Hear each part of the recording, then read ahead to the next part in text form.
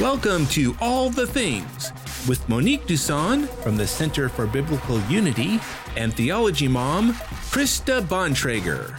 And now, here's Krista and Monique. Yay! Hello. Welcome to All the Things. I am Monique Duson. And I'm Krista Bontrager, also known as Theology Mom. And this is the show where we talk about all things related to God, the Bible, and real life. Here we are again in our brand new studio. Yes. What is this, show number 2? Show number 2. I'm just really excited because we got through the opening without a mistake. I do feel successful. This is going to be a good show, you guys. All right. Helping us on the show tonight and each and every week is the one and only Bob Bontrager. Whoop, whoop. Except there is actually 2 Bob Bontragers because his dad also has the same. Oh. All right. Guess that's true. And we are live. Yes. We are not on tape. We are not on tape. We've been gone. We've been... You were gone for 2 weeks. I was gone for almost 3 weeks. It'd have been 3 weeks on Tuesday. But glad to be back. Had some adventures in Georgia. Went down and spoke at a camp for a week with my podcast co-host for Off Code, Kevin Briggins. And then together we were at Impact 360, and that was amazing. Camp was amazing as well. But it was just a really good, 2 weeks. Then we went to a wedding. We did? We did. Went to a wedding in Texas. And then you went and pretended to be a single parent for several days with your nephews? Yes, I actually had the opportunity to babysit 2 of my nephews. My oldest nephew plays travel ball and was invited to an invitational in Georgia. So we just missed each other. And nephew 2 and 3 were home alone. And so I got to go down and be auntie for my nephews who are 11. My baby nephew is 11 and the middle nephew is 13. And we had a good time. Like, I was so excited. I'm so glad I did that. You just let them eat cake every day and stay up as late as they want? Well, the internet goes off at a certain time. Oh. So there's that. And they like to do video games. And they need the internet for that. But their parents are pretty strict on the timing and things like that. But we did eat a lot of ice cream. I'm not going to lie. It was a lot of ice cream.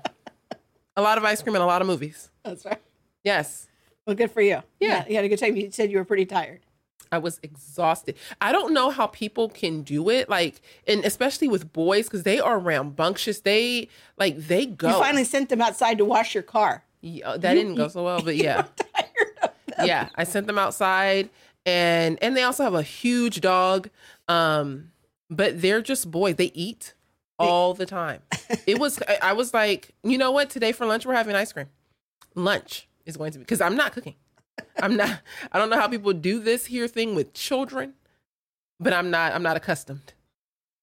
Yeah. Didn't feel like I wasn't built for it. All yet. right. And so, yes. All right. So we are live. We want to invite everyone to add your voice to the stream tonight. We're going to have Neil Shenvi on in just a few moments here. This is the show where we actually read the comments. Yes. And incorporate your questions into the stream. So go ahead and put those into the thing. Now, before I forget, how are you? What have you been doing? Because we talked about me. I don't want to just jump over. Oh, I was going on with the house cleaning. I know. How are you? Oh, okay. Because you asked me if I was going to ask you. Well, so I'm making sure. Yeah, doing good. Just living life and keeping busy. I thought you had some announcement. Never mind. No, I don't have any announcements. Okay. I thought you was going to tell me something good. Okay. Well, I have a big secret. What is it? You didn't say anything. You're such a mess. Let's keep going. All right.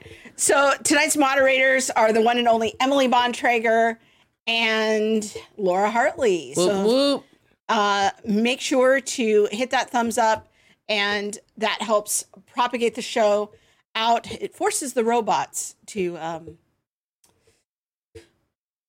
send out the notifications. Are you okay? Yeah, I'm trying not to cough. And Neil must be backstage like, what are they doing? My gosh. When I'm talking slow, I'm resting my voice so I don't cough. Okay, this show is brought to you by Family 210 Clothing. Yeah, the Center for Biblical Unity and the Theology Mom podcast. So go check out our t-shirt designs if I can look at the Yes. right camera. All right. There's one of mine for Theology Mom. I don't co-parent with the government. You can go check that out at family210.com. All right. Drag queens. Tonight we're talking about queer theory. Yes. Emily sent me some crazy paper yesterday. Drag pedagogy. Mm-hmm. This was in a journal called Curriculum Inquiry. And it's called Drag Pedagogy, the Playful Practice of Queer Imagination in Early Childhood. This is a sort of a horrifying paper. The authors are someone by the name of Harper Keenan, and the co-author is Little Miss Hot Mess. Who's a drag queen? Little Miss Hot Mess. Yet, I feel like, now, you know what? I'm not going to say that because the Lord don't like ugly. So I'm just going to keep it to myself. But drag queens are everywhere now. It's like the nexus of culture. It is. And I think we have to ask a bigger question of, if people are writing about the drag pedagogy, what is the intent? And especially if you are looking at it in early childhood education, what is the intent? What is the goal of introducing drag queens to your 5-year-old? We have a lot to talk about with my cousin Neil. I'm just saying. I have questions.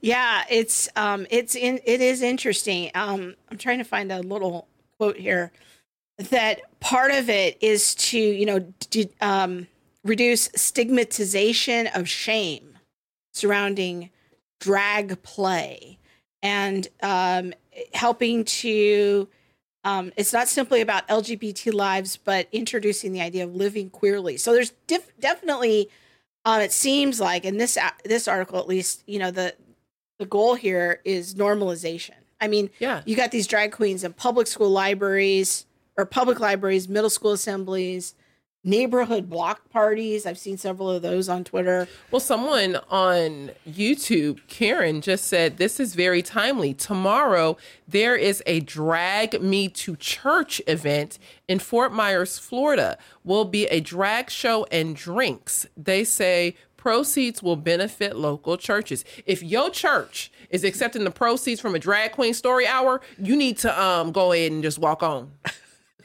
You need to go on and shake the dust off your sandals and pray for them. But I mean, that's just my own personal opinion. You don't have to take it from the Lord, but I don't know that's really biblical. Okay. So big picture, what we have to know is queer theory is really just one of the branches of the critical social theories. Neil's going to walk us through some of the specifics. Yeah. I'm glad he's here. So let's get him on. Yes, let's do it. All right. Fire up the Zoom machine. There he is. Hello. Yes. Now we have all kind of questions. Okay. I'll try to answer. Yes. I mean, the questions are here and they are real. All right. Well, let's start off with, for those 3 people who are watching who don't know who you are, maybe give us the 1-minute introduction of who you are and how you became interested in studying the critical social theories. Sure. So I'm Ms. Neil Shenvi. This was not my field. I have a PhD in theoretical chemistry from UC Berkeley. I became a Christian in graduate school and got involved in apologetics. And actually, I just published my first book on apologetics with Crossway. It came out last month. But if you buy that hoping you'll hear about critical theory, you'll be disappointed. Because that was written, I probably finished the first draft 4 years ago. And then when I finished the book, I began looking around for other areas of research. And I thought, what's happening with all this woke stuff that I kind of hear, Black Lives Matter? What's going on in our culture? And so I began reading a lot about something called critical theory, which, as you said, it spans many critical social theories that include queer theory, critical race theory, critical pedagogy. And it's kind of a framework that a lot of theorists use to understand social dynamics today. And so now I'm here to talk to you guys, I guess, about one of those expressions of critical theory, which is queer theory. Yeah, I think that I want to encourage everyone to go check out Neil's website, Shenvi Apologetics, and you will be able to benefit from his many, many book reviews. He really does a great job. You must read like a book an hour. I'm like, I don't know. Studying and reading the primary sources, and has really inspired us in so many ways to be diligent about reading those first sources and inspiring others. So thank you for setting such a good example for us, Neil. And as we talk about queer theory tonight, just digging in deeper, because this, I think, is the part of the critical social theories that's really on the rise. Yeah. I actually wanted to give a shout out because many people have heard me talk about Pat Sawyer, who was like extremely pivotal in our conversations and me coming out of critical race theory. And that is actually Neil's writing partner, if people don't know that. And so there's a connection all the way around. Yeah. But yes, the queer theory and just, I call it an indoctrination into our schools, into churches, into like just the, like you said, the normalization of just everyday life.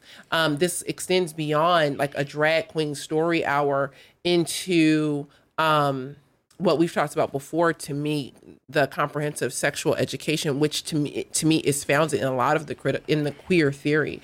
But can you help us by defining queer theory first of all, so that we all have a foundational understanding of what we're talking about tonight?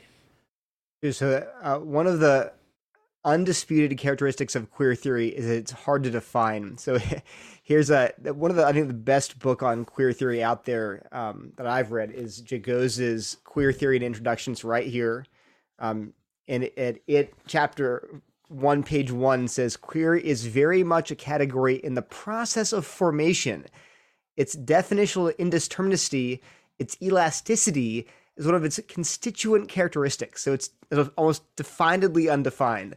I found this, here's a website. This is the University of Illinois Chicago website. It says, queer theory is both theory and political action. Definition is impossible. So, okay, right off the bat, when people say, well, you can't even define it. Well, like no one can define it. But the website goes on. This is a very helpful definition in one sentence. They say, queer theory can be summarized as exploring the oppressive power of dominant norms, particularly those relating to sexuality, and the immiseration they cause, that means they cause oppression, they cause misery, to those who cannot or do not wish to live according to those norms. In analyzing the power of the normal, in quotes, queer theory contributes to a politics and ethics of difference. It challenges dominant norms, especially those of sexuality. That's a great little tight paragraph talking about what's the major theme of queer theory. I put it this way. Queer theory is, its goal is to expose and to destabilize and to trouble all traditional categories, norms, ways of thinking, even language about gender and sexuality. That's one sentence. It's trying to trouble and destabilize everything about these categories of gender, sexuality. And that's really where the kind of the rise of the drag queens, I think, comes in, is that it's part of that destabilization of the traditional norm, what we would call the biblical norm of gender expression and biological sex. And I think that that's one of the reasons why it's important to have this conversation, is to understand everything and put it in context. Well, yeah. And it's just, we'll go there, but I got to get this book out. So this is another great book on queer theory called Queer Theory, Gender Theory by Ricky Wilkins. And let me read, because you mentioned drag. This is it's gonna blow your mind. So believe it or not, I don't know. We'll get this later too. I'm gonna refer to the author as Wilkins. I'm genuinely not entirely sure what the author's sex is. But this is a quote from the book. On page 146, Wilkins says this. This is a direct quote. The author's summarizing the thought of Judith Butler, who's one of the founders of queer theory. So the author's summarizing Butler's thought and says this: woman, the word woman, is to drag, not as real as to copy. It's not like woman is real and drag is copy. It's not that. But as copy is to copy. Gender turns out to be a copy for which there is no original. Listen to this sentence. All gender is drag. Wow. All gender is queer. It's not, they're simply saying that these categories that are traditional, we've gotten them wrong. These categories of male and female are wrong. Here are the right categories. They're not saying that. They're saying all gender is just a copy with no original. All gender is just in this arbitrary construction. There's either, in other words, there's another statement from the book. We might as well declare that there are only 2 genders, or 100, or even none, because gender is entirely constructed. These are not just statements of reality, they're political statements as well. They serve certain agendas. They empower or erase certain bodies. That's page 99 of the book, Queer Theory, Gender Theory. So the point is, it goes way beyond, we got these categories wrong. The underlying premise, the underlying worldview of queer theory is that these categories don't really exist except as our constructions, and we can, therefore, it's actually almost in a way good to transgress them and expose the way they're just arbitrary. I want to say a quick comment, and then Monique's going to jump to a question. I want to caution everyone in making comments on YouTube. Help us not get censored by making crazy comments. Please don't make a lot of comments that will cause YouTube to ban this video. Okay, so please use care and discretion in what you're saying in the comments. Yes. If you have a legitimate question, that's fine, but please do not just have off the cuff comments, because I don't want this video to get messed up once we sign off. Good thought. All right. And so if you notice that our moderators have taken off your comment, it isn't, don't take it personal.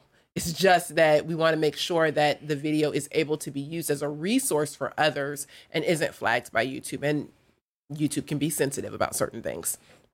So, a lot of what you said in the definition, or lack of definition, regarding queer theory made me think about, especially with this like disheveling of society, or what I would consider like a transformation of society, made me think a lot of critical race theory. Now, Krista and I tend to say that critical race theory is a part of critical theory, and all of the social theories are tied together like a train. They are, like links on a chain, and you can't really unlink one and just take one by itself.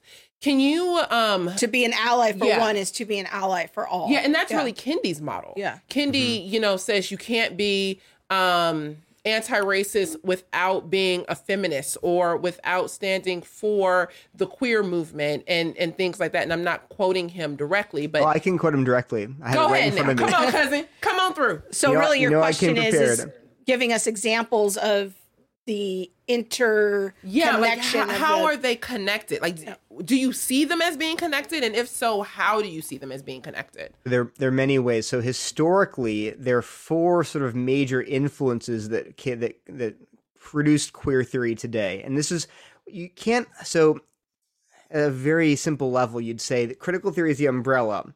And critical theory understands society is divided into categories of oppressor and oppressed, along lines of race, of all these different categories: race, class, gender, sexuality, physical ability, etc.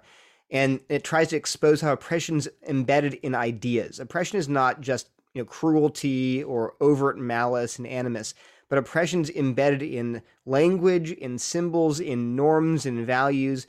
And so there are these ideas like, so the patriarchy would be the idea that masculine is superior to feminine. It would create this hierarchy of men are better than women. Then you have white supremacy is this ideology of racial superiority where whites are better than people of color. Then you have things like heteronormativity, where heterosexuals are the oppressor group and LGBTQ people are the oppressed group. And so if you think about that view, all these critical social theories take that perspective and then apply it in different areas. So critical race theory applies that perspective to race, queer theory applies it to sexuality, feminism applies it to gender, critical pedagogy applies it to education. That's one way to think about it, but all of these fields really have their unique origins too, and so draw on different sources. So for example, here's one departure in a sense. Queer theory also draws heavily on, so besides critical theory, which came out of the Frankfurt School and Marxism before that, but queer theory also draws a lot on 3 other sources. One is feminism, second wave feminism.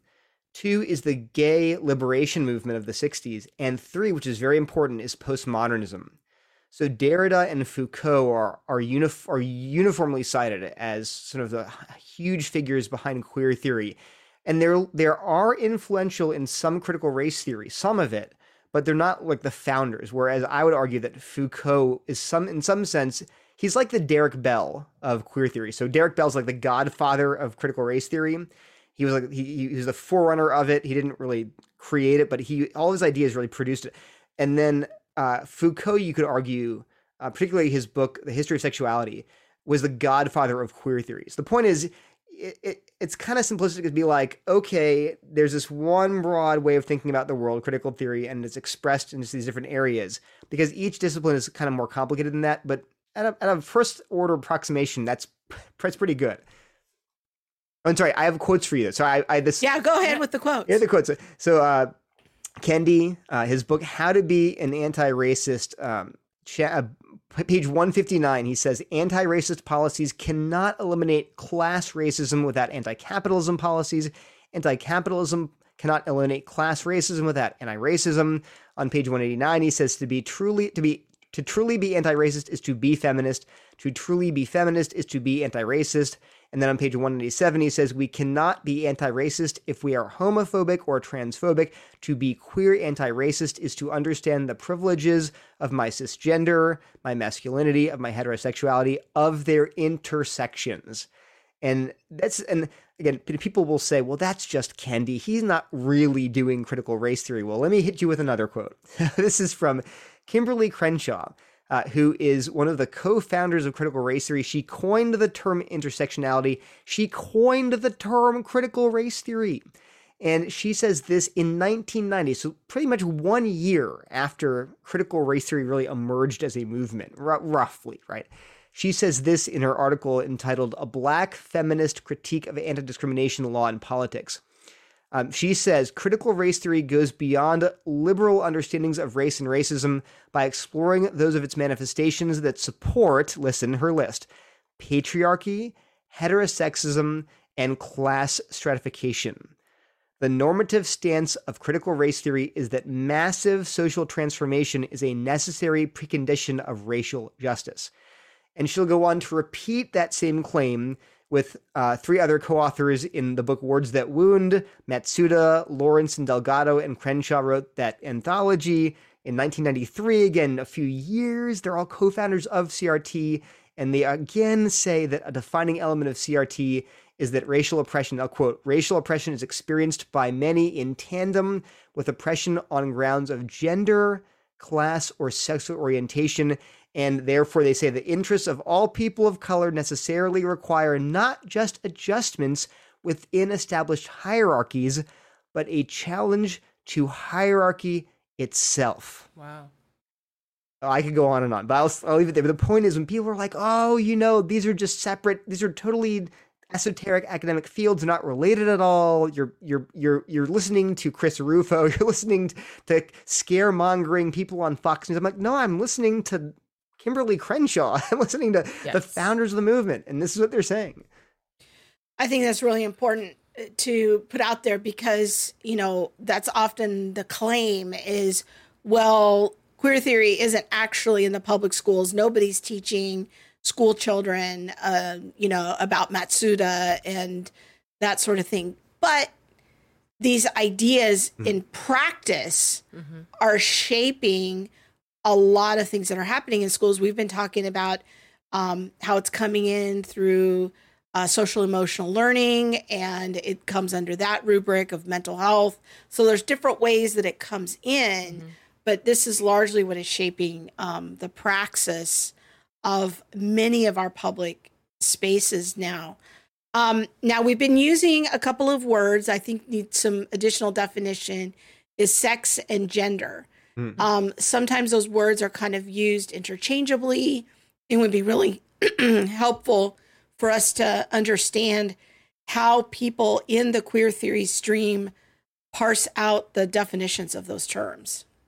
Sure. So queer theory would definitely distinguish between sex, which is a biological category, and gender, which they see as a social construct, as purely a social construct. Let me just read to you from Wilkins' book, page 40 and 41.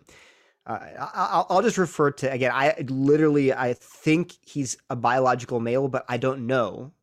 So I'm just going to say Wilkins. Gender, this is a quote, gender is a language, a system of meanings and symbols, along with the rules, privileges, and punishments pertaining to their use. For power and sexuality, masculinity and femininity, strength and vulnerability, action and passivity, dominance and weakness. The point is, gender is a language. Gender is a system of symbols and meanings. It's something that we have built. Here's another quote from Judith Lorber's essay, Night to His Day. She writes, Western societies values legitimate gendering. It's something you do, it's an action, by claiming that it all comes from physiology, female and male procreative differences. But gender and sex are not equivalent, and gender as a social construction does not flow automatically from genitalia and reproductive organs, the main physiological differences of females and males. And then again, Anderson and Collins in Race, Class, and Gender, right? Gender, listen to this, is a great, listen to it. Gender, like race, is a socially constructed experience, not a biological imperative. Sex refers to one's biological identity as male or female. Gender refers to the systematic structuring of relationships between women and men in social institutions. Gender is a learned identity, but as with race, it cannot be understood at the individual level alone. So gender is sort of like these categories we've created, and by which we structure society into, with the men on the top and women who are a marginalized group. And so gender refers to that system that we've created, not to biological facts. That's their view. They're just distinct. There's sex and there's gender. So the sex is the biology. It is how, we are created. As the Bible would say, male and female. Mm. But queer theory comes along and kind of separates out the biology or the sex from the gender. Mm-hmm. And they would say that the gender is how you express yourself or how you appear or how you live. And that is the social construct. That being a woman or being a man is kind of subject to almost whatever you want that to be. And so maybe we should talk about like some practical examples of how this is showing up in the culture and that sort of thing. Yeah, well, more analogy here. It's kind of helpful. And the one thing that's important is they don't just say that sex and gender are different. They say that they're trying to queer theory is all about troubling these categories and showing them, and dismantling them, and showing they're arbitrary. So here's a good analogy. Imagine that we as a culture, we defined a jock to be anyone who's taller than 6 feet. And a nerd refers to anyone who is shorter than 6 feet tall. Now, there is a biological reality there. People are either over 6 feet tall or under 6 feet tall. That's biology. That's just you can measure it. It's objective. But then the category of jock or nerd that we've created are arbitrary, putting people in buckets. Like, well, you're over 6 feet tall, you're a jock. You're under 6 feet tall, you're a nerd. Well, that's arbitrary. Why 6 feet? Why not 5'11"? Why not 6'1"? And why not? What about weight? What if you really are tall but very skinny? Are you still a jock? So what queer theory does is trying to expose the ways in which these categories of male and female don't even really. Not only are they socially constructed, but they're arbitrary. They're blurry areas and gray areas and blurry lines. So they make you question them by pointing that out. And this is why you have things like drag queens and also people pointing at intersex individuals who have both male and female characteristics due to a variety of genetic conditions. They're pointing those out in order to trouble you, to make you think, oh, it's not as black and white as I thought, and to point out these are really arbitrary constructs. So that explains why they're going a bit. That's why people are trying to, even you'll see discussion now, I should add this, queer theorists don't just contest the idea of gender as a social, they actually will go farther and say that sex, biological sex, is also in some sense a social construct. So this is incredible. So Judith Butler, again, I'd say almost a founder of queer theory. She says, well, does it seem like that biological sex is, in her words, on the far side of language? Like, in other words, you either have XX chromosomes or XY chromosomes. It's not about how you describe it with language. It's not about words. It's about a reality that's out there, beyond the effects of culture. But so then Wilkins asks, but what if sex is already a gendered way of looking at bodies? What if sex is already gender? So that distinction between the two is not a distinction at all. What is sex, the original given, transcendent, and universal? What if that could be deconstructed? So here's like, how could you deconstruct chromosomes? Well, here's the point. If I close my eye, I'm a guy. Maybe this is different, but if I close my eyes, you probably couldn't even tell me what color my eyes were. Like you don't look at me and be like, oh yeah, he has blue eyes, he has green eyes, he has brown eyes, and they're brown, right? But I don't know. I don't look around looking and know, oh, that person is a blue eye. That person is a brown eye. Or what about earlobes? Like, are your earlobes detached or are they attached? Earlobes differ a little bit. No one cares. Just a little flap of skin. You're like, I don't look around. I don't categorize people by earlobe type. Well, their point is we have this fixation with certain flaps of skin. We call them penises. We call them vaginas. But what makes those things so relevant? Why do we immediately look at someone? Oh, they have a penis. Like, well, we don't look at someone and say they have blue eyes. They have a detached earlobe. So their point is, yes, sure, there are these things out there on our bodies, but why do we group whole sets of bodies according to this one? Why not use their big toe? Why not use their ear? Why not use their eye color? Well, because gender is basically gender and sex are interrelated. They're both in some sense constructs. Why we care about some parts and not others is because there's this cultural fixation that's produced by, again, these social hierarchies. Anyway, so the point is that they're not even saying, we're not limiting our deconstruction to just gender. They're even going in and saying, let's deconstruct sex too. Mm-hmm. Wow, that's new for me. So would that account for why it's okay to engage in sex change, like physical steps of sex change, even though the XX chromosomes and XY chromosomes don't change? We're just merely rearranging skin, if you will. And so is that kind of the intellectual foundation for engaging in all of these hormone treatments and operations and surgeries and taking out people's reproductive organs? So it's sort of that. It's interesting in that I think queer theorists would actually would not necessarily be full-throatedly in favor of things like sex change surgery, whatever you want to call it, sex reassignment surgery. But they would not necessarily know why. Not because they'd be against it, but because they're saying the real problem is we're still working within this gender binary. You're still being like, oh, you wanted to change from what? Mm-hmm. From male to female. They're like, that's the problem. You, even by saying I'm going to change from male to female, you're still reinforcing those two categories. We must destroy the categories. We have to have no gender, or we have to have 100 genders. We shouldn't even buy into the idea that there are these two genders. Yeah. So I think queer theorists might even trouble them. They'd say, wait a minute, without intending to, you're actually reinforcing this cultural illusion that there's either male or female. That's why, again, that's how a drag becomes so important, because it is deliberately blurring these lines and saying what's a drag performer is sort of doesn't fit into these buckets. That's exactly the point. They're showing they are troubling the narrative of this gender binary, and they're showing that it's socially constructed. And they revel in the kind of the transition of the gender binary. Queer theorists do.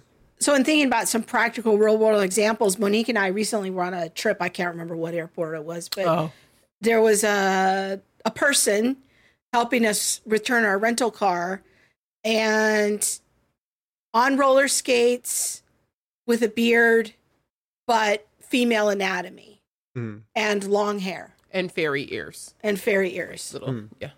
It was, and so that is an example, I think, of what you're saying of like neither male nor females, like Monique said, beards and a beard and boobs. Like right. It didn't go together. And I feel like I see that a lot more as we travel. You know, man, like we were in everything happens in the airport, but we were at another airport and there was a man. Oh, it wasn't even in the airport. It was down the street when we went out. And I won't say the name of the place, but there was a guy wearing like stiletto heels and a full beard, but everything else was feminine. Yeah. It's like this deconstruction of sex into you, like it's just fluid. I can be whatever I want to be. And I should make it clear, I don't, just like in the same way that critical race praxis is in our culture, in our schools, that no one's, 95% of the US has not read Crenshaw, even D'Angelo. I mean, only a tiny fraction of people actually read these theorists, but the ideas are very easy to grasp. Like once you're like, oh, there's no gender, it's all made up. Oh, fine, then this is why I should revel in just breaking down these stereotypes. And then there's a much larger discussion about, well, why do we have the sense the internal gender identity is how I feel, how I view myself, gender identity. Gender expression is how I choose to express that externally, and that can depend on every person. They can say, I'm going to express my gender in this way, I'm going to express my gender in this way. Then there's gender norms, which are cultural values. Culture thinks you should express your gender this way. And then there's sexual orientation, who I'm attracted to. So there are all these different axes, but the central governing one is this secret sacred self. I think Carl Trueman calls it that. He has a great book, which I'll recommend later, called The Rise and Triumph of the Modern Self. And basically asks the question, philosophically, how do we come to be a culture that even has this idea of gender identity, or the idea that I'm a man trapped in a woman's body? Where'd that even come from? So he goes way back to like the Romantic period and philosophers from the last 200 years, and explains how we got to the place where our inner sense of self determines everything about our lives. Not we don't try to conform our lives to external reality. Rather, we try to conform external reality to my secret sacred self. But it's an excellent book. But that explains why. But my point is, the average person on the street is not like, oh, why am I doing this? Let me quote to you some Judith Butler, Gender Trouble, page 37. They're just going with the cultural flow. Right. Now, I want to give a quick plug here, and our moderators can put this in the comments. We did an interview with our friend, Dr. Aaron Preston from Valparaiso University about a year and a half ago on postmodernism. Yeah. And it's a whole deep dive into things that Neil is only alluding to, and deconstruction and all of this stuff. So if you want to know more about postmodernism and all of that, what that is, if the moderators can find that episode, it has the word "my truth" in the title of the episode, and that would be a good one to also as an adjunct to this. Also, our review, Neil's discussion that we had with him a while back on Kendi's book, How to Be an Anti-Racist, would also be relevant here. So our moderators can put that in the chat. Neil, Monique wants to go some other questions, but I don't want to miss out on, as we're talking about real-time practical examples, to talk about some of these graphics that you sent over, because I think this will continue to illustrate, what we're talking about here with sex and gender. Mm-hmm. Yeah, so can you put up the slide number 1? So this is a slide, actually I used it just a year ago. It's called the Genderbread Person. If you look at it, it shows that there are these 4 axes. You have the gender identity, your sense of self. You have your sexual orientation, your heart, who you're attracted to. You have your sex, your biological sex, which is, again, your genitals, basically. Then you have expression, so how you choose to express your sense of self externally, what you wear, how you act, etc. Now, this is important. This is a slide. I literally pulled this off of a website. It's a very popular website. And notice that there are these continuum, there's spectrums. There's a gender spectrum, there's gender identity spectrum, gender expression spectrum, biological sex spectrum, orientation spectrum. This on it ranges from, say, male on the one side to female on the other side, with intersex in the middle. You have sexual orientation. You could be heterosexual, homosexual. On the middle, there's bisexual. Okay, so that was I pulled that last July. I know that was online last July. The next slide. This is Genderbread Person 4.0. That was like 1.0. This is 4.0. It's already been read 4 times. But the top part, I'm ignoring that because it's the same. The picture is the same. Look how they've changed. Notice there's no longer one line with male and female and then intersex in the middle. There's now 2 lines that say things like, maleness and femaleness, and you can be it's not a spectrum anymore of men and women on either side. It's right, because what would happen if you have a spectrum with male and female what are you implicitly saying? There's a binary, male and female. The binary is true. But so they're like, whoa, queer theory says you can't do that. You're actually reifying the gender binary. So now gender person 4.0 has these two lines that are each independent. So you can be super male and super female. You can be, so you can express yourself super masculinely and super femininely at the same time, or none at all. You can be, so they had to get rid of that whole idea of even the singular line, even though it's a spectrum, it's still too binary. Next slide. This is interesting. Actually, I knew about this and someone pointed out at the conference. Now, why would you make a gender unicorn? This is a different site, but why gender unicorn? Someone pointed out, well, the gender person still looks like a male. The actual shape of the figure is still masculine, right? So they picked a unicorn. And now, why unicorn? I'm not exactly sure. I think because, again, the unicorn is imaginary, an imaginary creature. But they're pointing out all of this stuff is in some sense a social construct. It's not imaginary, but it's something that we've made up on our own, like the unicorn. And you're like, was that a common thing? This is a book. It's an Italian queer theorist, and this is his book, Queer Theories, an introduction. But it's got a unicorn on the front too. And my kids saw that and they're like, "What's with the unicorn?" I'm like, I don't actually know, but I guess it makes sense if you believe all of this is in some sense made up. All this gender stuff. But not they're saying we've made it up. And we have to get out of this mindset that it's a real thing. But notice now again, not only are there two, now there are three lines under every category. Because I guess two is still too binary, so now you've got a third line, a way to express your gender expression, gender identity, etc. Anyway, so it's interesting to see the evolution of this, just even this figure that it wasn't, even in July 2021, the 1.0 gender person was not woke enough. And now gender unicorn, I'm sure we're going to see. Actually, I did the same thing with the pride flags for the book that I'm currently writing. I went through the evolution of pride flags. It's really interesting to look at how the pride flags have changed from the rainbow flag to like the current flag that includes like 10 colors and a triangle. Anyway, it's too much, more than you know. Now, I want to kind of get away from the script or the questions that I actually sent over. Sorry, Neil. Okay. But as apologists and you guys who are, and I'm not saying that I won't answer this, but you guys are also parents. I have two questions. My first question is, what do you think the implications are for a culture that moves away from any idea of true sex? Because I think that's the goal. Like we're getting away from, the idea that God has created man and woman. If we can say that sex itself is a social construct, what do you do with Genesis 1? What do you think the implications of that are? And this is a question for both of you.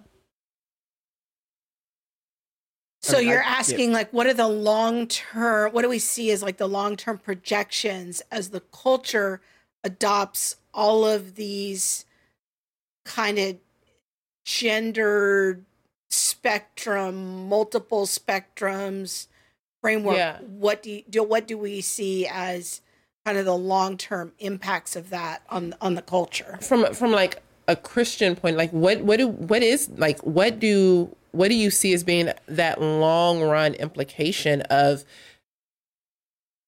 basically, I mean, you guys can disagree with me and tell me maybe that's not true, but like one of the people in the chat mail, she said it's like us playing God or replacing God. One, is that how you would see it? Do you see it as we're either replacing or playing God? And what is going to be the long-term, I feel like, implication of a society biblically? Like, can we even look at it like from a biblical standpoint? Like, what are we in for? Is it possible to know that? I'll let Neil take a whack at that first, and then. Yeah, I mean, I think we're just going to see a lot of broken people. It's going to things are going to break. And I think you're already seeing that to some extent. Even I was going to recommend people follow some detransitioners. These are people that have transitioned from their birth gender to some other gender and then decided they made a big mistake and came back. And there's a growing community of people that now we're seeing that because in the transgender boom really happened within the last 5 years. And you can see the data, just humongous referrals to gender clinics and gender surgery and hormone prescriptions have all boomed in the last 5 years. And then in the wake of that boom, you're also seeing, then there's some people saying, wait, that was a terrible mistake. And there are really tragic stories of people they're saying, I've just done permanent damage to my body. And why didn't anyone stop me? I was 15, I was 16, I was depressed. Nobody had a conversation with me. Nobody tried to put the brakes on it. They just affirmed me and went forward. You're hearing more and more of those stories among detransitioners. And I think just beyond that too, I think that the more this becomes prevalent in society, I think you're going to have people that just have never had any concept of a healthy relationship with their own self, a healthy family, a healthy sexuality, anything. It's all going to be completely, they have no reference frame of this is, and then they're not going to be able to say this is a normal, healthy family relationship, body, etc. And why won't they be able to say that? Because that's the whole point of queer theory. The whole point of queer theory is to show that the idea of normalcy and health is all an oppressive social construct. And if they succeed in doing that, as Christians, we like, well, there is such a thing as a healthy, God-ordained, correct, God-glorifying family and sexuality and relationship to your body and all those things. There is a real norm out there that's God-ordained. If you get rid of that, well, if you get rid of God's way of viewing reality, you embrace chaos and ultimately your own destruction. So anyway, I don't want to make, predictions about society. I just say the people are going to be hurting. And I think Christians then should, with truth and love, say we want to, number one, just embody health. We want to show people, no, you can have a happy, loving family. You can have happy, loving relationships. You can be happy in your body. You can be, even when your body is not quote unquote normal. There's a legitimacy and critique. Queer theory will critique things like standards of beauty, and I think it's fair. As Christians, we should be like, yeah, you don't have to look like some porn star on TV with humongous exaggerated breasts, and no, you can be a just normal average woman and be happy with that. You can be a normal average man. You can be disabled. You can have. You don't have to be. You can just glorify God by living in the body He's given you and be content. And I think, whereas I think our culture, for many different reasons, not just queer theory, pornography says, telling you, be discontent. You're not okay. You're not good the way you are. You need to get better. You need to. And I think we can say, no, we have a way to get contentment and joy just by living in the body and the world God's created. Yeah, I totally agree with Neil. I think I would just add to that I would love to see churches positioning themselves even now or how they are going to minister to detransitioners or to people who take the trans idea and the ideals of homosexuality all the way to the end of the road, and they realize this actually doesn't lead to the freedom I thought I was going to get. We're going to have a lot of people very soon who have done things to their body, fairly severe things, that they're going to be hurting, confused. They need the gospel. They need hope. They need a better a modeling for a better way and for that contentment and a vision for what their life can become on the other side of these choices. And I would love to see more churches have some forward thinking of how are we going to position ourselves even now to reach out to these people and in this community, rather than just saying, oh, this is weird and peculiar and deviant, which, we can have the conversation about the sadness of this, but how are we going to respond? Right now, we just have so many Christians, quite frankly, who have been brainwashed by the culture, to use the word of my 23-year-old this morning on this issue, is that there's just so much brainwashing for young people. I think that she's right about that. And I'm concerned that we have so many people in the name of Jesus affirming of LGBT people affirming them in some ways that aren't helpful. And so, I don't know, those are some thoughts. But also, I think that there's a big conversation happening right now. This is another thing I was talking to my 23-year-old about this morning is shifts of what it means to be a conservative. You're seeing some data points that conservatives are becoming more and more embracing of the LGBT community. And I think that in a few years, it wouldn't surprise me if biblically faithful Christians find themselves without a political party altogether. Because I don't think it's going to be too much longer that Republicans are going to be continuing to affirm traditional marriage. I think they're already showing signs of embracing the queer agenda. And I think that very soon, biblically faithful Christians are just going to find themselves like there's no party that they can kind of go along with. That's a theory. I wouldn't die for that. But that's, if you're asking me to prognosticate, there's my prognostic. Prognosticate. Go ahead, girl. All right. Yeah, I was just wondering, as you guys look out, what you guys see as some of the implications, because I don't know that people are looking far in advance or, beyond their moment of today or what's happening in their kid's school. But, what's happening in your child's school regarding queer theory is definitely going to have an impact 25 years from today. And, I wonder if we consider that at all, or, the Drag Queen Story Hour, the implications of that Drag Queen Story Hour are going to have ripples. Yeah. And it's just really important for us to be considering, and being future forward. How are we looking forward into some of that? So I want to ask Neil, as we kind of wrap up here, I feel like queer theory is still very much in the academic realm. Is there anything that we could read as lay people that would provide us some kind of onboarding to the major ideas behind queer theory?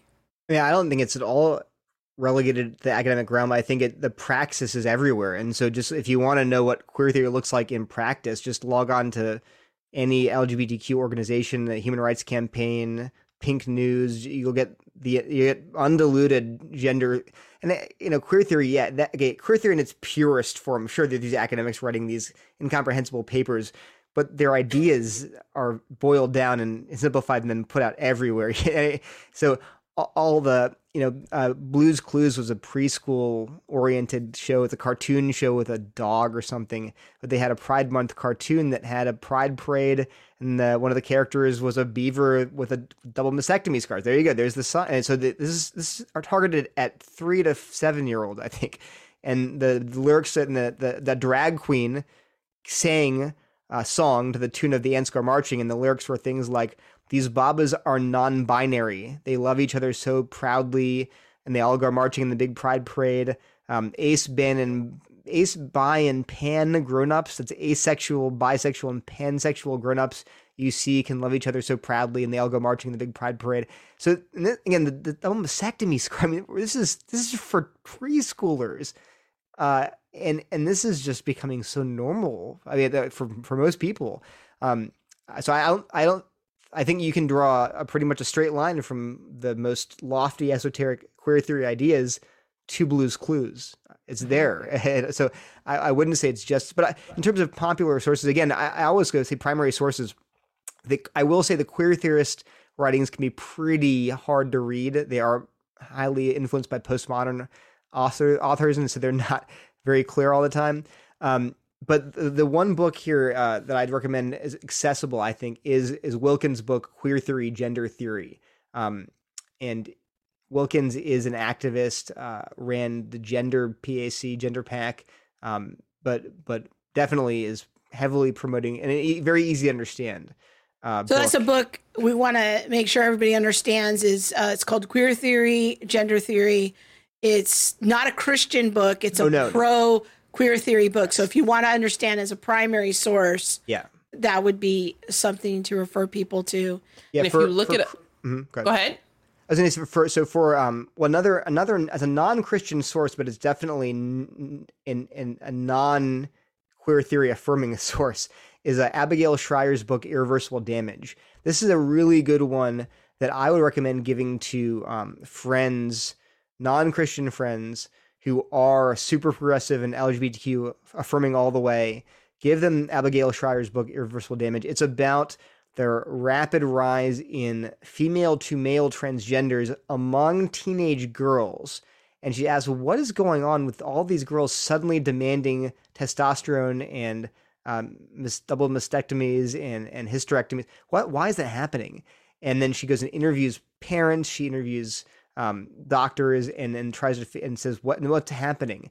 And so it's a really good book, and to make people just maybe at least pump the brakes on like what's going on here. And we're already seeing that actually in the UK. They just closed the Tavistock Gender Clinic because they're really beginning to see that some of these practices are not safe, even from a purely secular perspective. They're giving kids drugs. They're doing things without a lot of proper protocols. So they shut down. I think they just shut down the clinic.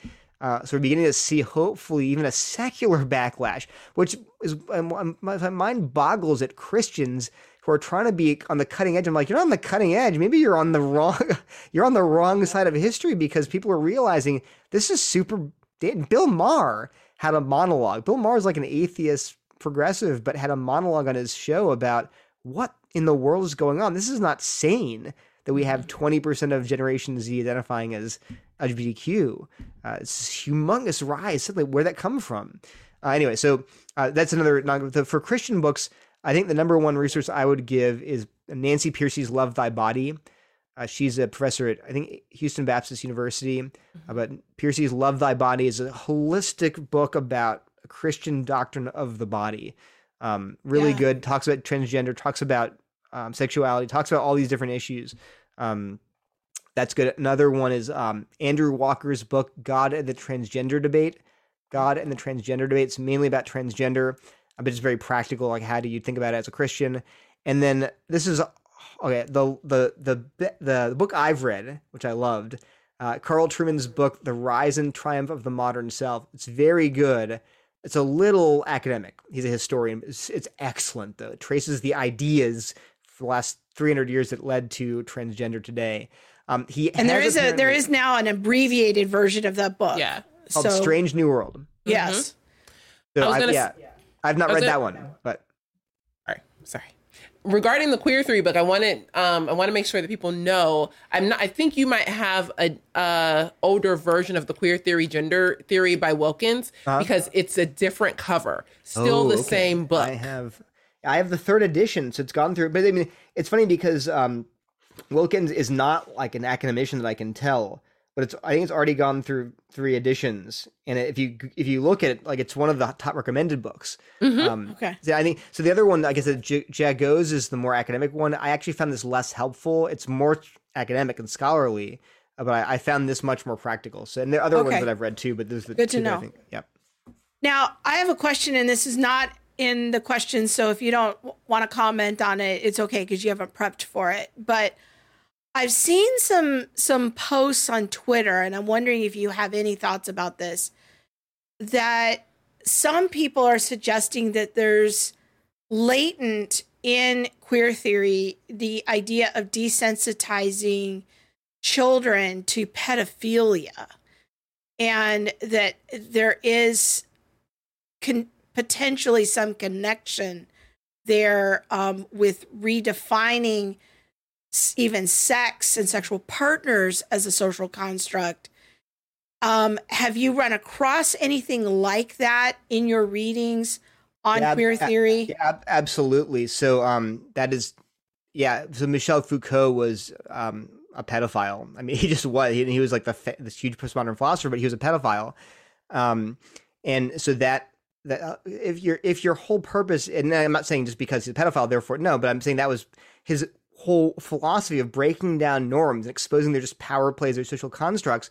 Well, one norm obviously is as an age norm, like you shouldn't engage in sex acts between adults and children. Well, what's child? That's a total 18, 16, 14. How come it's rape when it's a 20-year-old and a 15-year-old, but not when it's a 15-year-old and a 14-year-old, and not when it's a 35-year-old and 25-year-old, because it's 10-year gap. So his point is like, yeah, you're going to destabilize those notions. So did that carry over into queer theory? The ideas of destabilizing all these different categories. Well, yeah. So here's a quote from Jagos, that academic book. She talks about, this is a quote, I'm going to read a long quote here, so no one can accuse me of quote mining. Variously referred to as intergenerational sex, child abuse, man-boy love, and pedophilia, even the semantic continuum of terms used to describe the concept evokes a variety of positions in the debate, structured overwhelmingly by such issues as consent, power, and legal definition of childhood. Legal definition of childhood. When's the age of consent, right? It's a legal construct. So you're saying that, all these terms, they refer to the same concept, but, one sounds pejorative, pedophilia, another sounds intergenerational sex, man-boy love. Now, she says, this is a quote, the issue of intergenerational sex, which tells you what term she's using, continues to be debated vigorously in many gay and lesbian communities. The protection of children is deemed by some to be ethically crucial, that's good, to the development of a gay identity, but is dismissed as others as erotic hysteria. Okay, I'm going to keep going. What is the status of different and arbitrary age of consent laws? Do children have a sexuality and a right to sexual agency, a right to choose their partners, a child? Why don't they? Why don't you give them freedom? Listen to this. Why is age, unlike, say, race or class, understood as a sexualized power differential protected by law? Think about that. We don't say, there's in the mind of critical theorists, the black and white relationship is one of power differential, power dynamics. Whites are on top, blacks are on the bottom, whites have power, blacks don't, whites are oppressors.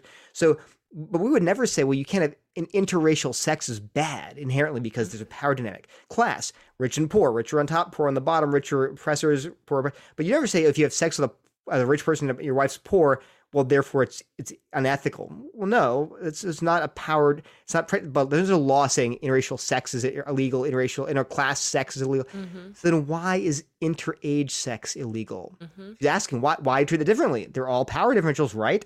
And the last question.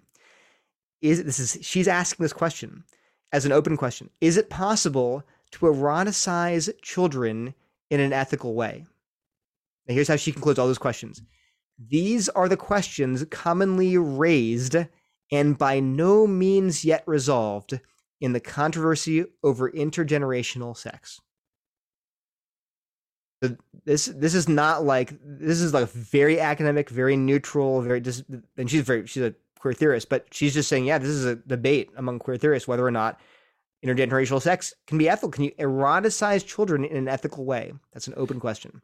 And refresh our memory again on what book you were reading from there. That was Anne-Marie Jagot's Queer Theory and Introduction, pages 70 and 71. And it's on my website. I think the entire paragraph is on my website. But it's pretty shocking, but it's just that's just the way queer theorists think about these issues.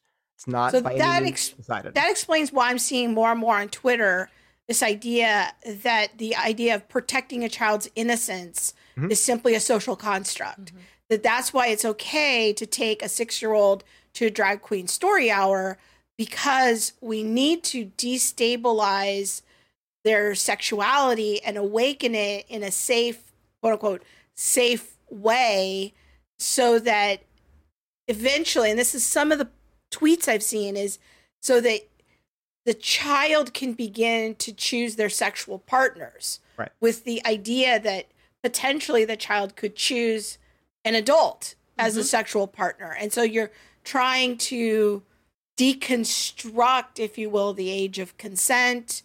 And so this is why, again, we can have 4-year-olds choosing their sex, in potentially, eventually, I think what's down the road is 4-year-olds choosing their own sexual partners, and, which could lead to all kinds of interesting predatory conversations. But I think this is a lot of what I've read in social justice work on child studies and ageism. Yeah, well, of course. And looking at ageism from the point of, because ageism runs the spectrum of like, what are we doing with the elderly, but looking at ageism from the child and youth perspective, the conversation of consent and what it means to consent and why and when a child should have the ability to consent. It's a big conversation that's happening that I don't think people are aware of behind the scenes. But the critical child studies and what does it mean to be a child, and is childhood even a social construct or an arbitrary term? Just it moves so fluidly in the paragraph you just read.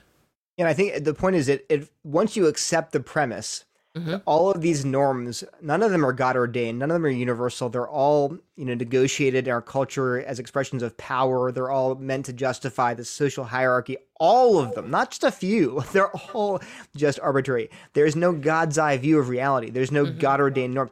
Well, that means means all. They mean even things like childhood innocence, all of that's just your own prejudices and stereotypes. And you have to begin to, you're valorizing the destabilization of these arbitrary constructs.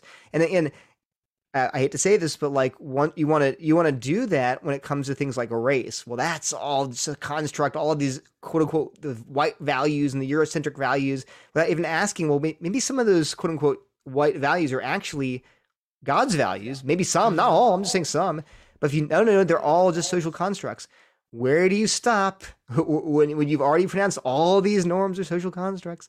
And they themselves will tell you the same reasoning is being applied to race, to class, to gender, to sexuality, and to age.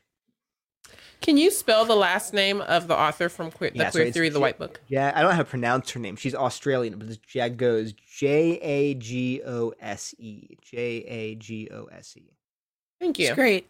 Now, at the beginning of the show, we had a thoughtful question from Tiana, who's a newer listener. And she was asking the question, what does it mean to be a drag queen and why is it sinful? Hopefully, Tiana, we've answered that question throughout this whole show. And I've had your question in mind as Neil and Monique and I have been talking, because, I think that you're asking the question that many people are asking. And, I hope that you have found this broadcast helpful to bring clarity about the biblical vision of the man and the woman, Genesis 1, that we are made for each other and we are made to procreate. We are made to rule and to reign, and that this is part of the creation mandate.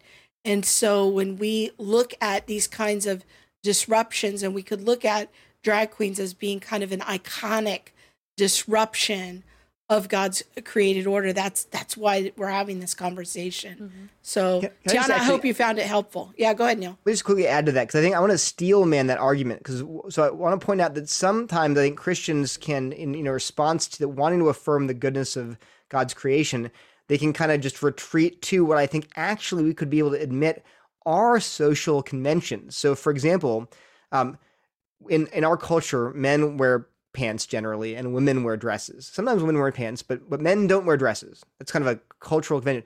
Now, or skirts, say. Men don't wear skirts. Now, is that a cultural construct? And the answer is yes.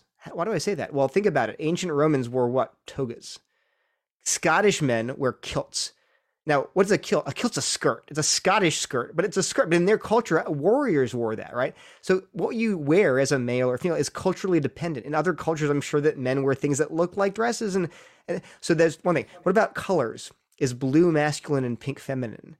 Well, not objectively. That's a cultural thing. In the Middle Ages, men would wear pink because pink was like red, and red's the color of war and fire. So that's a cultural thing. So I think we should recognize that actually many of these things, these associations we have with things like what you wear, how you dress, many of the things are culturally constructed. Now, the question then becomes, so why is it wrong then for, say, a man to wear a dress? If it's all a cultural, it's like God doesn't say, men, thou shalt wear this. And okay, there's a passage in Leviticus that says if a man cross-dresses, that's punishable by death, in fact. But that's Leviticus. And so today, do we have to follow that law? What's the big deal if it's all a cultural construct? Well, here's the thing. I don't think men should wear dresses. Why? Even though it's a cultural construct. Why? Because when you do that in our culture, that signifies that you are rejecting that category. You're not just doing it. It's not arbitrary. It's an expression and you're saying to the world, I'm a male, but I want to present myself as a female. So in doing that, you're demonstrating that I am rejecting God's category. I want to be classified as this other category. And I think as Christians, that's why it's wrong. We want to embrace and say, I love being the way God made me. We want to embrace that. And I think some people really do suffer from gender dysphoria. Some people feel uncomfortable being in the body they're in. They feel like I'm in the wrong body. I should have been born a male or a female. I think it can be a real psychological state. But given that we believe God created our bodies, and that's the reality, then I think as Christians, we then actually work to train ourselves to embrace and rejoice in the way God's created us. We don't rebel against it and say, I reject God's creation and I'm going to embrace a different reality.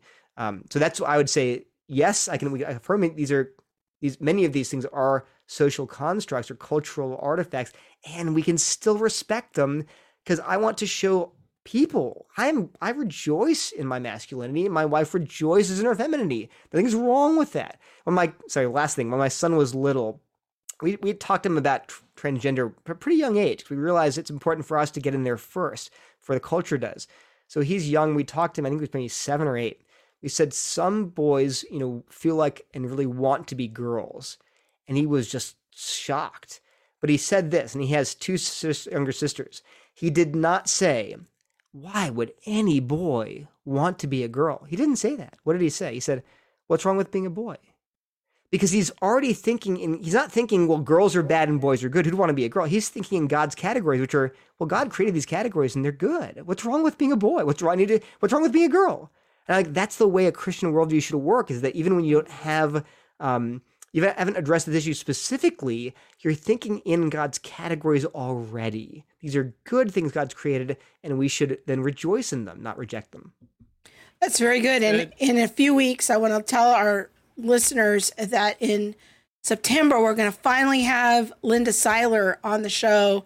And she was actually somebody who lived as a man for several years and has done her doctoral work on gender issues. So we'll be talking about more of the biblical counseling side of the gender conversation in September. She's a campus minister. She works with college students. So she sees this stuff living out all the time in her ministry. Super excited. She's in like my top 5 of people I've wanted to get on the show since the beginning. Right behind Neil. Right behind Neil. That's right. I know.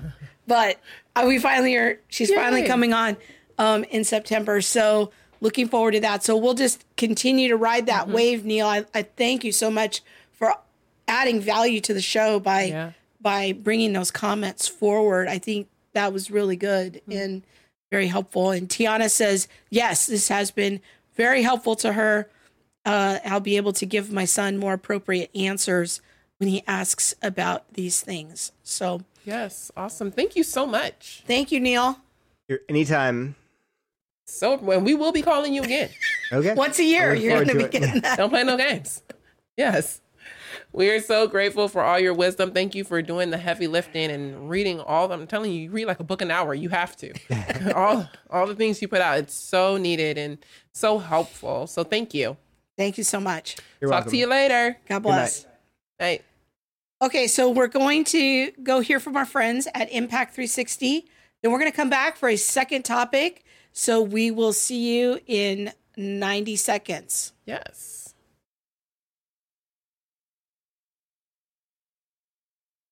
Change isn't going to come just because you want it to. Change comes because you are intentionally taking steps to making that change.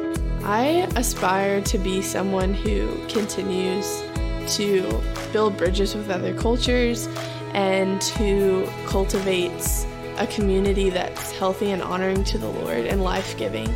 Now, after the program, I feel like I know what my purpose is and I know what I want to do going out into the world. And had I not had this time to step back and just kind of be patient and be still and just listen, I don't think I would have had that same clarity. In this world, it's kind of like in a scream contest. Who can scream the loudest and who's going to listen to that person yelling the loudest? And that person should be God, but he's not yelling, he's calling us. My hope going forward to interact with culture is to tell people like, hey, like, be still, listen to this guy is calling you. He's calling you home. Yay, love our friends over at Impact 360 down in Georgia. What is the Pine Mountain. Pine Mountain, yes. Where there's one stoplight. There's one. Yes. But we love them. Super grateful for their ministry to young people. They have a 1-week intensive for high school students, a 2-week intensive for high school students, a 9-month gap year program, and a master's program for students. And they're really busy impacting young people and influencing young people toward a Christian worldview. What does it mean to actually be a Christian? And how do we consider the issues of our current culture in light of the Christian worldview? So we're there once or twice a year Our talking friends about Elisa, critical race theory. Elisa Childers, Brett Kunkel. Yeah. Uncle Kunkel. Yeah. I don't know if that's public news, but yes. So Yeah, we're all there and really just working to help young people think through the Christian worldview and look at, these current issues in light of a Christian worldview. Now, the next thing we want to talk about, which is kind of in line with what we were talking with Neil about. Oh, boy. Is someone, actually Terrence Williams. Out in Terrence, Virginia. this is Terrence's This is fault. all Terrence is doing. Terrence sent me an article today, and I was like, I had something else I wanted to talk about the second segment, but this I really thought was just a gem. It is called Paid Menstrual Leave is a workers' rights issue that employers should guarantee. Now, this intellectual masterpiece appeared in Teen Vogue. It was in Teen Vogue. And this is why I thought that it can't was with this. That's why I actually thought that it was amazing and should be talked about, because when we talk about the indoctrination of young people, brainwashing, we have to also realize all of the ways that they come for your kid. Like it's not just coming through the school. It's not just in, certain Disney movies, even though Disney is well off the rails. It's menstrual leave, a human right. It's a human right. I can't with this. Okay, as a parent, what do you think the goal would be to put this in a Teen Vogue magazine? To just start the indoctrination about, well, first of all, defining it as a workers' rights issue to me is like, all right, we need clarity about what is a human right. Mm-hmm. So we're starting the indoctrination early and often of redefining what a rights. right is. Yeah. Yeah. Now, I also wonder, because the article goes in, gosh, we don't have time to go through the whole article. And it starts off, very first sentence is it mentions a 12-year-old. Ashley Hubbard got her period at 12 years old. So it's going to pull in the teen kind of people of, hey, you're in an oppressed group. You have a menstrual cycle. Well, I thought it was interesting that the fourth word is her. Her. Okay, so we are talking about hers. Are we acknowledging that women are the ones with periods? Okay, so we aren't talking about the hims. We are talking about the hers. And maybe this person is just using feminine pronouns because she identifies as a woman, or, I don't know if you air quote around a woman. But I'm hers. so confused. Now, when we go down a little bit more, the whole argument is why menstruating people, because this is what they are now called. Hubbard is one of millions of people who menstruate. And the rest of the article is about the menstruating people. Parents, I'm highlighting this, and not just parents, but anybody who works with kids and young people. Don't buy into this language. Don't allow your children to buy into this. Don't settle for it. Have conversations early and often about what does it mean, one, to be a human person, two, what does it mean to have human rights? What is a right? We had Katie Faust on a couple weeks ago, and one of the best definitions of a human right that I have heard in just like lay terms came from Katie's book, Them Before Us. And in looking at a human right, she defines it as something that is given to us by God before government, prior to government. I have the right to life. we have life before we had the installation of government.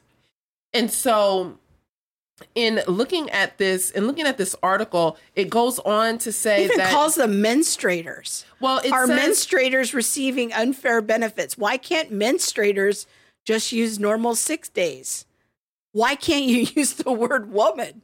well, I think that it talks about the added benefit of workers' rights. And one, should I use sick time? Should I not? I thought that was hilarious because one, there's only 16, might be 14 states in the union that offer sick time. One, which is completely, according to this article, injustice. But So now menstruating is a justice issue? it is completely a justice issue, which is have why so I many want to questions. highlight this, is that everything falls under this banner of justice. But I also think that Love your neighbor. I think that it highlights something else, which is the idea of work. Yeah. And do you need to work, or should you be given things? Who says that having sick time is a right? Who says that you getting time off at all is a human right issue? I think that in reading this issue, and again, this is just my opinion that I am wanting to highlight before you guys, to let you know that these kind of things are in your kids. You know, I used to have like the teen magazines and things like that, which is probably just all online now. But there's questions of, should you work? Who should you work for? Or should you just quit if they're not giving you what you want? And you completely have the right to state what you want. And one of the things that the last thing that I'll highlight is It's already a law. menstrual- It's already a law in Zambia, it says. but in Zambia, they only get 1 day. Oh. So a woman can have 1 day off. It's called a Mother's Day, 1 day off a month, to be able to, if you have cramps or whatever. But it says menstrual leave simply acknowledges that workers live in bodies with different needs, functions, and experiences. To me, that sounds a lot like the difference between a man and a woman. But when we use these arbitrary terms, and when we are getting away from things like Neil was talking about, the definition of what is a man and what is a woman, then you get articles here that can be very confusing. And articles that introduce the idea of, maybe I should work, maybe I shouldn't work. I don't necessarily need to work. And if I do get a job, well, the job should bend toward my wants and desires, not necessarily having a true understanding of what it means to work. So I don't know. I wanted to talk about that a little bit because it was highly interesting to me. I don't know what you're doing. I'm just reading this. There are so many instances where the bodily autonomy of workers is sidelined in the name of productivity, asking for bathroom breaks, required proof of illness, the attitude that we must work through pain. But workers aren't children to be managed by paternalistic bosses. When it comes to menstruation, there is no reason why workers don't deserve the right to paid leave. I mean, I just dispute the framing of the conversation. It's framing it as if, to use the terms of critical theory, it's almost like this is an oppressive work environment because I need a bathroom break. It's peculiar to me. But anyways, Teen Vogue. It is, but it's there to brainwash your children. It's just a normalization of how you should think about the way you live. On Facebook, Rachel Kerr says, way to encourage women to be weak. And that is the other side of this argument, is that by allowing for, and I mean, this is an argument put forward by women, not, men, but that the argument from some women is that it creates a weak idea of what a woman is, that it's paternalistic. There's just a ton of argument for the other side. But I do think it's very interesting that this is what, is being put forward before young people. Yeah. Do biological males who identify as females get leave? I think you have to be a menstruating person. You have to be a menstruating person. But then the non-menstruating people, what are their rights? Like, do they just get left out? They do. So it's just too bad, so sad for them. Yes, but the goal, as we would read through the article, the goal is equity. Yes, I saw that. Which, again, all of these redefinitions of terms and, biological males who identify as female get leave. No, no. But you would be able to see a man, someone who completely looks like a man, maybe who hasn't had the full gender reassignment surgery, out, for a day or 2 or 7. So, is that how we could keep women's sports for women only? Only menstruators can be on the team. Well, there's a... Do formerly menstruating people get menopause leave? No, it's very ageist. It's only for a certain group of people. I think the important point that it raises, which I think is good for us to think about, is how do we define what a right is? Because that to me really is the only important question that this intellectual masterpiece is raising, is what is a right? We need to be conversant about what a right is, because soon everything's going to be right just because you want it. Mm-hmm. And it sounds nice. And Kate Harrington on Facebook says, how do they check if you're a menstruating person or not then? You know what? And with that's a great comment. And we're just going to leave it there because I can't go into all that. I don't know. It's not my business. All right. I like your earrings. Oh my gosh. I like your earrings too. These earrings were... That was subtle, wasn't it? Were completely handmade by Erin Erickson. We met a couple of her friends. She wasn't actually able to attend the Women in Apologetics conference down in Florida, but we met a couple of her friends and I was like, oh my gosh, like she can't be here. Let's call her on the phone. So we called her and I found out that she actually made earrings and she made us each 4 pairs. Her friends were wearing them and I was like, oh my gosh, I love earrings. And so they arrived yesterday or day before, and super grateful. So thank you very much, Erin, for just blessing us with earrings. And I say yes and amen, honey. Let the Lord use you. Thank you. You guys, this has been great. So much thanks to Laura, to Emily, to Bob, the one and only button pusher, Bontrager, and especially to Neil Shenvi for coming on and gracing us with all of his wisdom. Are we here next week? Yeah. Oh, next week. You guys, next week, we are doing a special All the Things.